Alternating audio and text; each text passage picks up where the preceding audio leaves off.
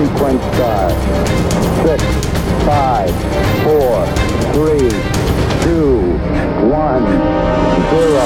Welcome to Ignition. I'm your host, Dr. Chris Bergwald, and we want to set your faith ablaze so that you might live the adventure that comes from a relationship with Jesus Christ. Before we get into today's topic, we want you to know that we love listener feedback. So if you've got questions about today's episode, or if you have ideas for future episodes, please contact us.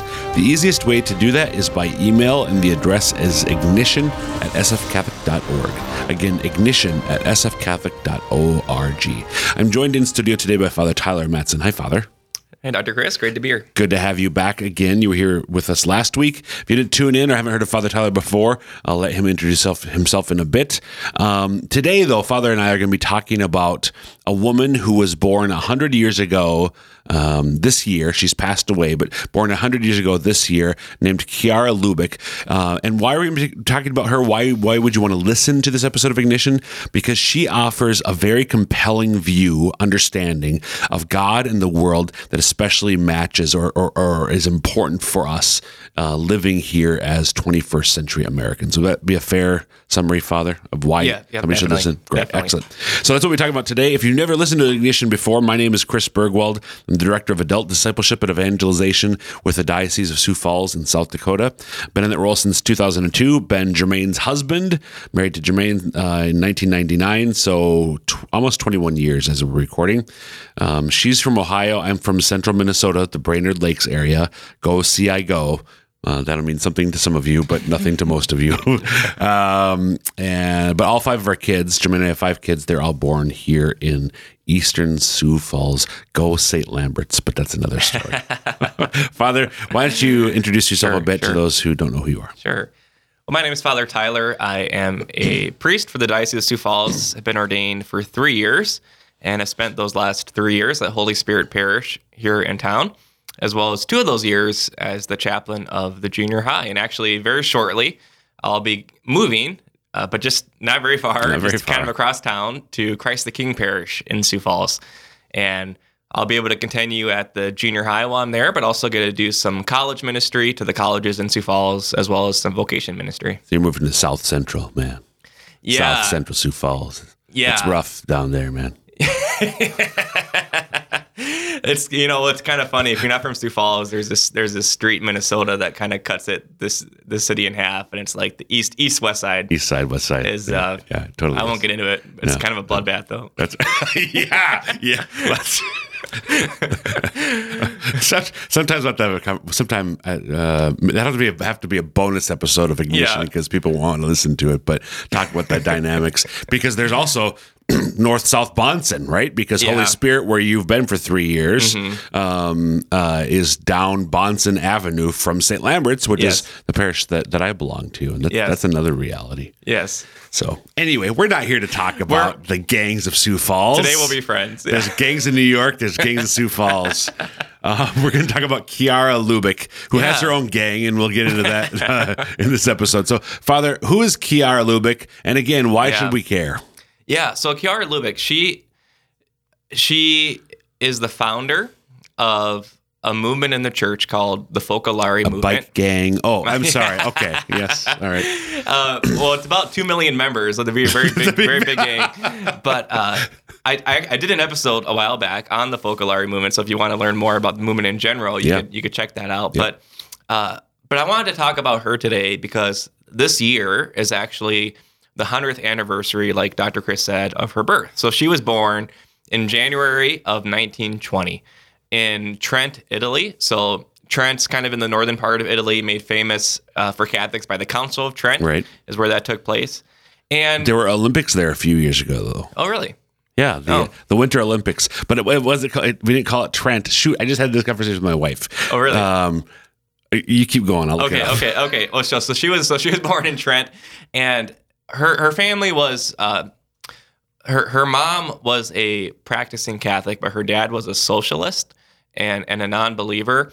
And if you know anything about Italian history, kind of not too long after Chiara's birth was the rise of Mussolini and fascism. So fascists and socialists were not exactly friends, and that put Chiara's dad kind of out of work. No, I was wrong. Turin. Oh, Turin, yeah. Yeah. Yeah. Well, it's not too far. Not too far away. Anyway. No. So anyways, with the rise of Mussolini, Chiara's family kind of fell on some hard times. So they were never destitute, but she grew up pretty poor. But she had a desire to be a teacher. So after she had finished school, she got her teacher's license in Italy, and she began teaching in a couple of schools. But at one time, she was teaching in a school ran by Franciscan friars. Okay. I should say she was born.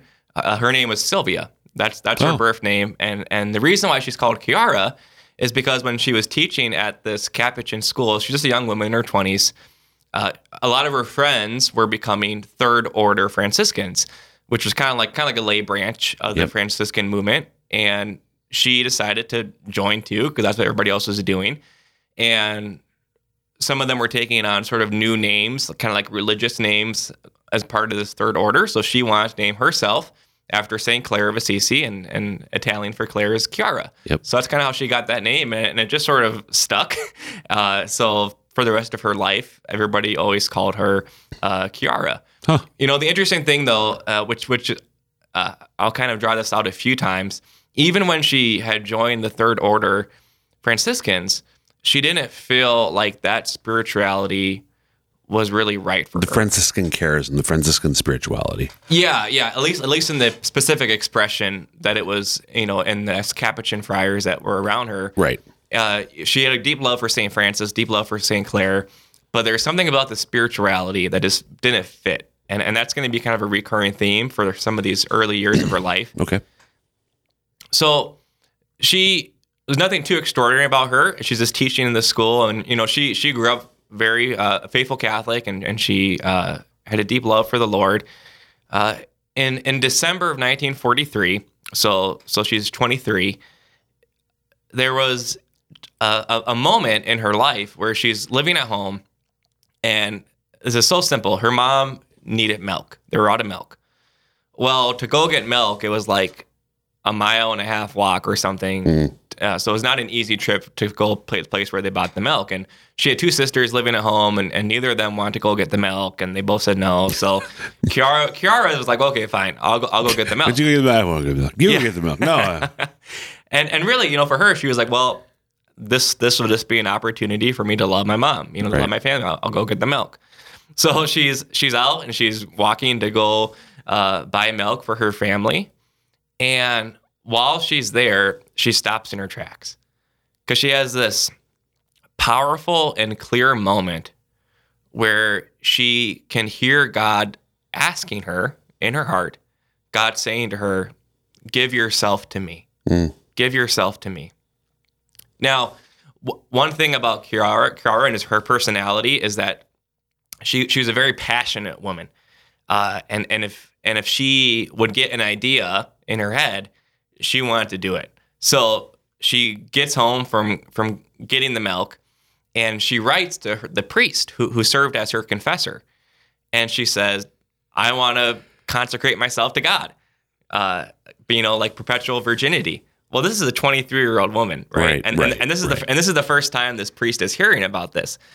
Now, most priests would probably tell her, well, come back to me in 10 years. Right. And we'll see if you still want to do it, but she was so passionate, so convincing that eventually this priest met with her and was kind of asking her some questions about it. And he said, if you give yourself to God, your family will all get married, your siblings will get married, they'll have kids, but you might die all alone, because you would never gotten married, you never have kids.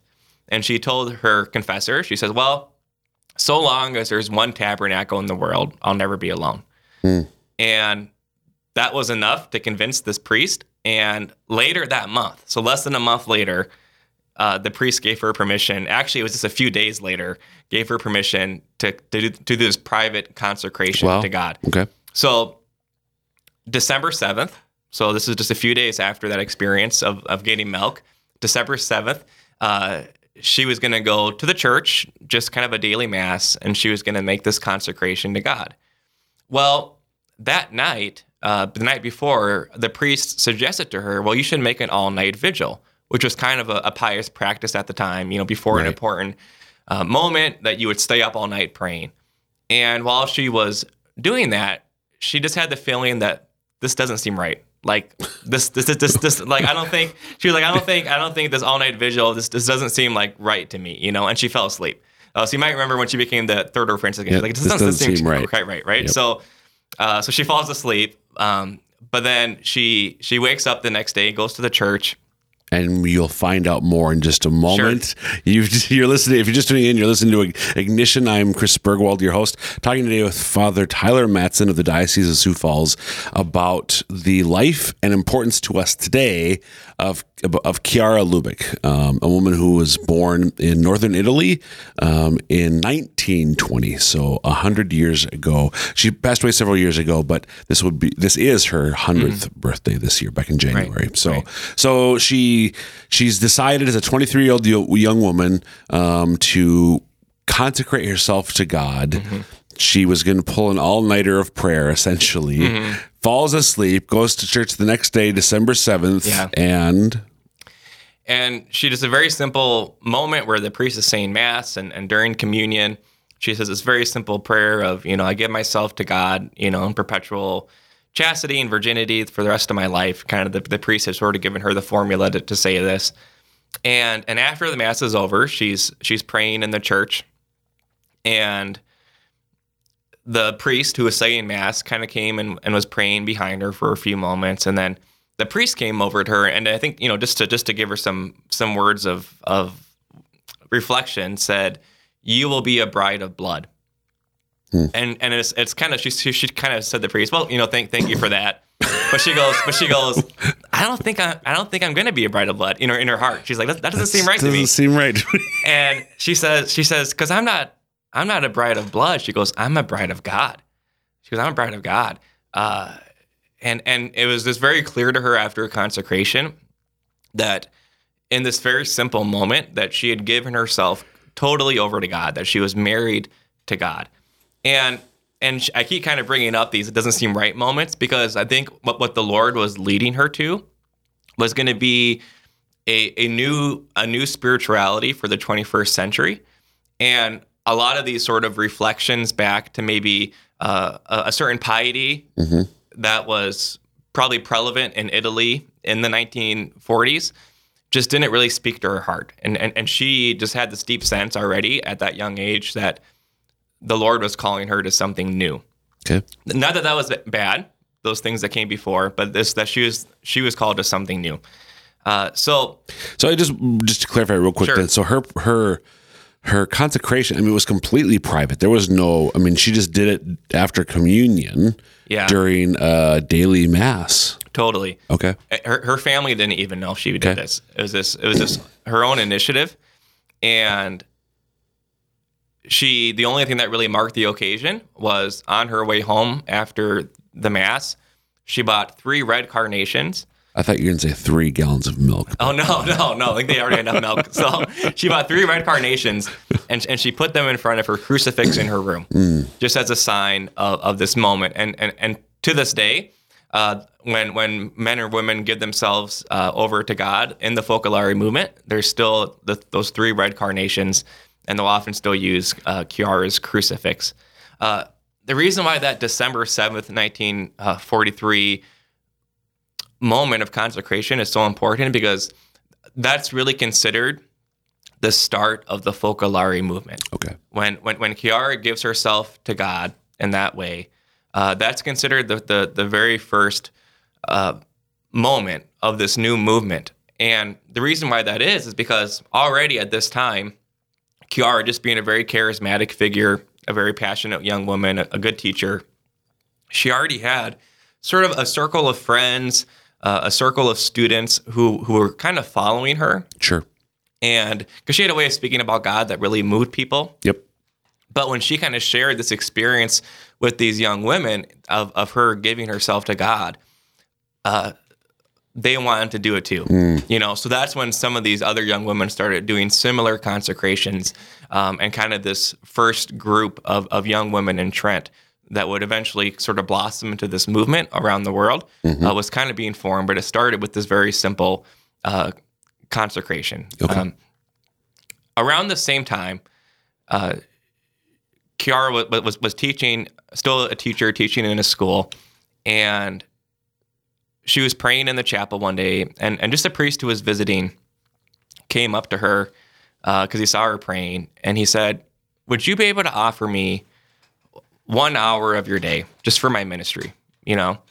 And Kiara loved priests, and like I said already, she's a very passionate woman. So she said, "Well, why not just my whole day? Why an hour? Why can't I offer you my whole day?"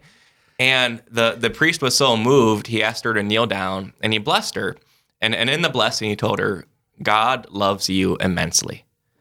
And those words hit Kiara like a thunderbolt. God loves me immensely. God loves me immensely. God loves you immensely. And she just started telling anybody that would listen, God loves you immensely. And again, this might, I think we're maybe take it for granted in a post-Vatican II church that God is love and that we know that God loves us. But this was really a message that was not spoken very clearly in Kiara's time, right. In the place where she grew up. That this fact from 1 John that God is love, that's his very nature.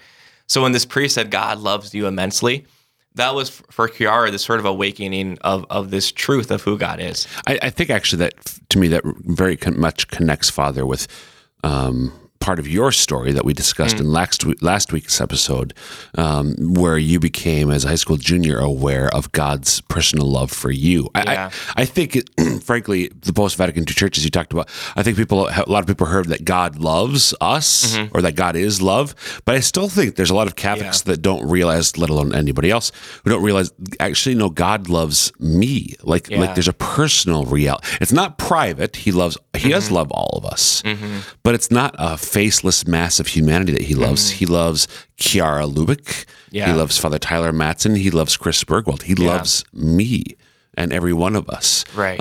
So we still have a ways to go, but certainly, for sure. Certainly in the 50 years ago, that was very, or more in this case, uncommon as well. Yeah. And I think, it hit her like a lightning bolt. And that really became sort of the first foundation of this new spirituality that God was forming in her heart. The foundation is that God is love. That God is a father, and this father loves us. And what we need to do then is just to believe in the love that God has for us. So those were a few moments of sort of like Kiara being drawn into this relationship with God. But you maybe have already thought about it. Okay, Italy, 1940s, wasn't something else going on?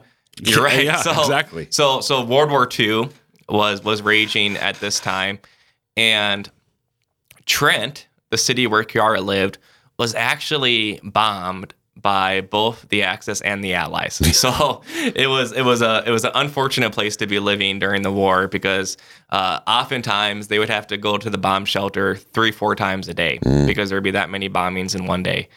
And while Kiara was in these bomb shelters with some of her early friends, like I said, she kind of had this group of young women around her, they would bring the book of the Gospels with them. So while the bombs were kind of raging outside, they'd be in the shelter with a candle, just reading the Gospels. And while they were doing that, there were certain passages of the Gospels that were just coming alive to them. And it was kind of like they were hearing scripture for the first time. Of course, they'd heard it before in Mass and all that kind of stuff. But this was sort of like a new awakening. And some of those scripture passages that were sort of jumping off of the page were things like, love one another as I have loved you, the new commandment of Jesus. So they said, okay, well, if that's what the Bible says, then let's be willing to die for each other. That's how we're supposed to love. They read, in Matthew's gospel, where 2 or 3 are gathered in my name, I am there in their midst. And they said, okay, well, that must mean that if we love one another, that Jesus is here, so like we can actually have Jesus with us always whenever we love one another. So let's do that. They would read, whatever you do to the least of these, you did it to me. And they said, oh, well, who is the least? Oh, well, there's that woman who, her husband died in the war and now she doesn't have any bread. Let's go bring her bread. Or there's that young boy who doesn't have any shoes. Let's go get him shoes. And they just started loving in very concrete ways, but it was all fruits of the scriptures. They would read it in scripture and they'd say, oh, well, let's do that. probably the one that hit them the most was in John 17, and they read, "May they all be one." The prayer of unity that Christ prayed to his Father the night before he died. May they all be one. And they said, well, this is what Jesus wanted so much that he prayed for it before he died. Like, let's make this the aim of our lives. Let's live our lives for unity. And they did. And they said, well, how do you bring about unity? By loving one another as Christ loved us, and by having the presence of Jesus in their midst. So all these things. And how do you love one another? Through very concrete acts of love. So all these things were like coming alive in Kiara's heart. And you know, might think back to when I said it didn't quite feel right for Kiara.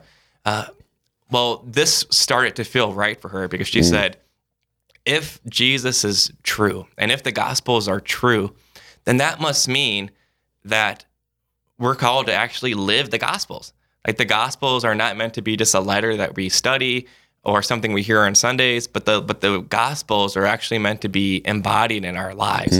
And they started doing that just in a very practical way, and their hearts sort of came alive from it. Wow. So this is still all during the war then? Yeah, this is all. I mean, she's still just a young woman in her 20s during all this is happening. A young woman in her 20s during a massive World War II, a massive war. And what I love about that, I think, is just the Gospels coming alive in a new way, and sort of just in a very practical way, seeking to live them. Beautiful. Totally, yeah. And it's all around them. These bombs were destroying everything that they knew. And, you know, for example, Kiara was kind of going for further education and to study philosophy. And literally the road to the university was destroyed. Like, she couldn't get there anymore. And this was happening to like other people. And she said, well, there has to be something we can live for that bombs can't destroy. And she said, well, that's God. You know, we have to make God the ideal of our life. And they said, okay, starting now, let's just make God the ideal of our life. We're only going to live for him. Okay. Like I said, there was this group of young women who kind of followed Kiara, and other people would kind of come and would visit them because they were living together in Trent, these young women. And after these visitors would visit with them, they said, whenever we're with Kiara and her friends, it feels like we're with our family around the fireplace, around the hearth. It just feels like a family atmosphere. Well, the Italian word for hearth, for fireplace, is focolare. So that's how that name, focolare, got attached to this group of women, was because it felt like a family. To skip ahead a little bit in the story, more and more people started being attracted to this new way of life that Kiara and her friends were living, of putting the gospel into practice, of choosing God as the ideal of their life, and of this reality that God is love and that he loves me immensely. And they started kind of gathering in the Dolomite Mountains in Italy during the summers, starting in 1949, so after the war was over. And it grew and it grew and it grew, and by 1959, they had 12,000 people coming to these summer gatherings. But that very first one, 1949, was very significant for Kiara, because again, she's still just a 20-something, probably late 20s at this point, and she had this series of very powerful prayer experiences, these mystical experiences, that ended up being sort of the groundwork for the Focolare movement going on. Okay. Just to kind of share one more sort of brief story that to understand who Kiara is and why she's for our time. She had a friend who was sick, who had kind of a face disease, a skin disease, and a priest was visiting her, and he just asked Kiara, when do you think Jesus suffered the most? And Kiara said, well, probably during the agony in the garden, because that's what she was told. You know, that was when Jesus suffered the most.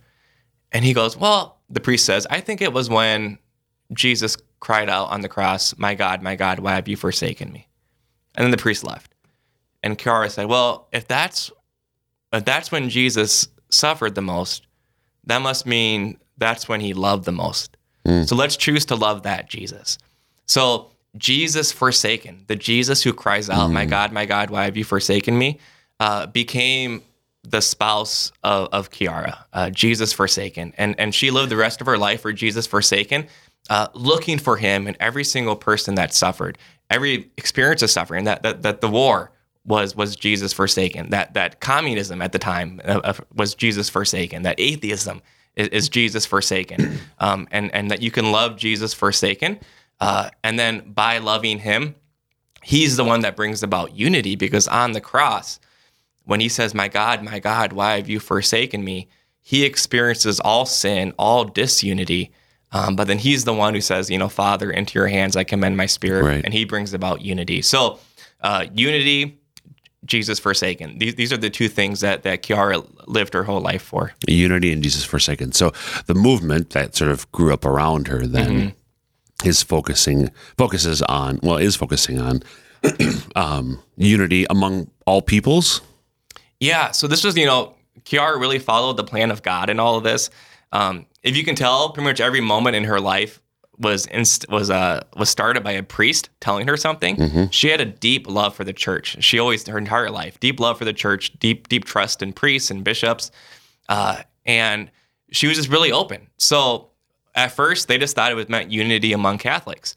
Well, then they started meeting some Protestants who were interested in this, and the church encouraged them. They said, well, you should start, reaching out to Protestants. So they did. And then people who weren't even Christian started being interested. So the church said, well, you should think about doing stuff with other religions, and then non-believers. So at this point, they want unity with the whole human family, Catholic specifically, but then also with non-Catholic Christians and with non-Christians and with non-believers.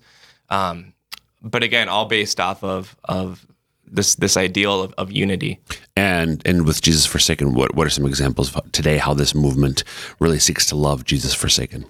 Yeah, so a couple of things going on in the world right now. You may have heard of the coronavirus pandemic. That is a big Jesus forsaken. This time of uncertainty, this time of confusion, this time of there's a lot of pain, a lot of doubt, and that's what Christ experienced himself on the cross. So that's probably a place where right now we can still live love, live the gospel. Great. Thank you for being here with us today and sharing with us about the life and importance of Kiara Lubick. Definitely. And that will wrap up this episode of Ignition. Again, you can email us at ignition@sfcatholic.org with any thoughts, questions, or ideas for future episodes. And until next time, dear listeners, may Almighty God bless you, the Father, the Son, and the Holy Spirit. Amen.